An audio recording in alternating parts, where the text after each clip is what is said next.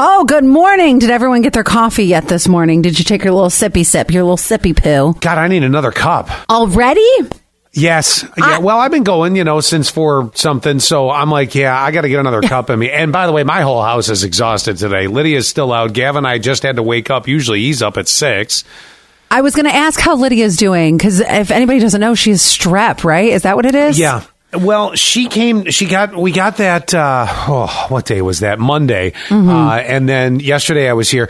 Now, the main reason I'm here today is Miss Michelle, who is the morning caregiver, also has picked up something.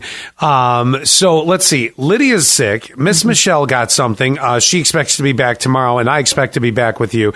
Gavin is the only healthy person in this house. I'm okay, but I'm on a Z-Pack now because I'm trying to get rid of this brick of phlegm that I've had up in my head. It's like, come on. I know. And that's last night. I got to tell you guys this.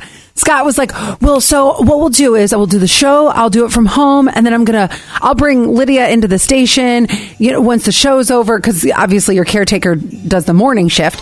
Right. And I'm like, do not bring that sickness in here. I'm going to kill you. Especially, you were right. I know I'm right. Especially with everyone being sick to the intensity that they're sick. Stay away from me. You don't need to take that with you. And everybody's getting something right now. You just hear it over and over and over again. So, and I'm glad to be on a Z-Pack right now because this thing has been going on since the birth of Ruth Barbarino, which is over 2 weeks ago when we found out your tree was yellow. Did you want to say hi, Gavin, to Allie? Hi, Gavin. No. Hi. Okay. I put your clothes over there, honey. Okay. I know. Oh, he needs to tell me something in a minute. Hey, listen, I do want to tell you because we're kicking off trying to help out a couple families here with some cash right before Christmas, thanks to another listener and the generosity they had, and we want to get into that. And I got a great story of how both one of our employees and one of our mutual friends helped somebody out last night to be able to really help somebody that had no heat at a time like now. Oh my gosh. And it always happens like that. Do you remember when I lost heat on Christmas Eve last year or Christmas Day last year? I vividly do. It was Christmas Eve that my boiler just totally crapped the bed. So what happened? Okay, so as Sean, who we've worked with for many, many, many years, Sean Kennedy, you guys might know him because he's been in the community his whole life. Well, in fact, I'll tell you what, he's on our sister station, Bigfoot, in the afternoons. Mm-hmm. So there you go. So anyway, Sean has a neighbor friend that does his lawn and things like that. And nice. I guess he's in a situation where he doesn't really have like a full-time job and has some maybe special needs at certain areas. I'll leave it like that.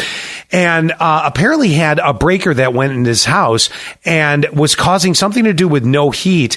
So got a hold of Gordon, who is a contractor. We were all watching the game together on Sunday here at this house. Mm-hmm. And Gordon goes, well, I can come out and fix it. And Sean goes, well, I'll give you $100. I want to fix my neighbor's breaker so that, he can get some heat and do, have some things like that. We'll work it out over next summer. He can mow my lawn for free if I pay for the labor and the part. Listen to this community coming together. I love this. Better. Okay, I'm listening. It gets better. So as they're over there doing that, and they found the breaker like $14, whatever, they got it in, and they start looking at the boiler, and they realize, well, there's a problem. It's not staying lit. So this guy has no heat this time of year, and it's been frigid, cold. Right? Yes.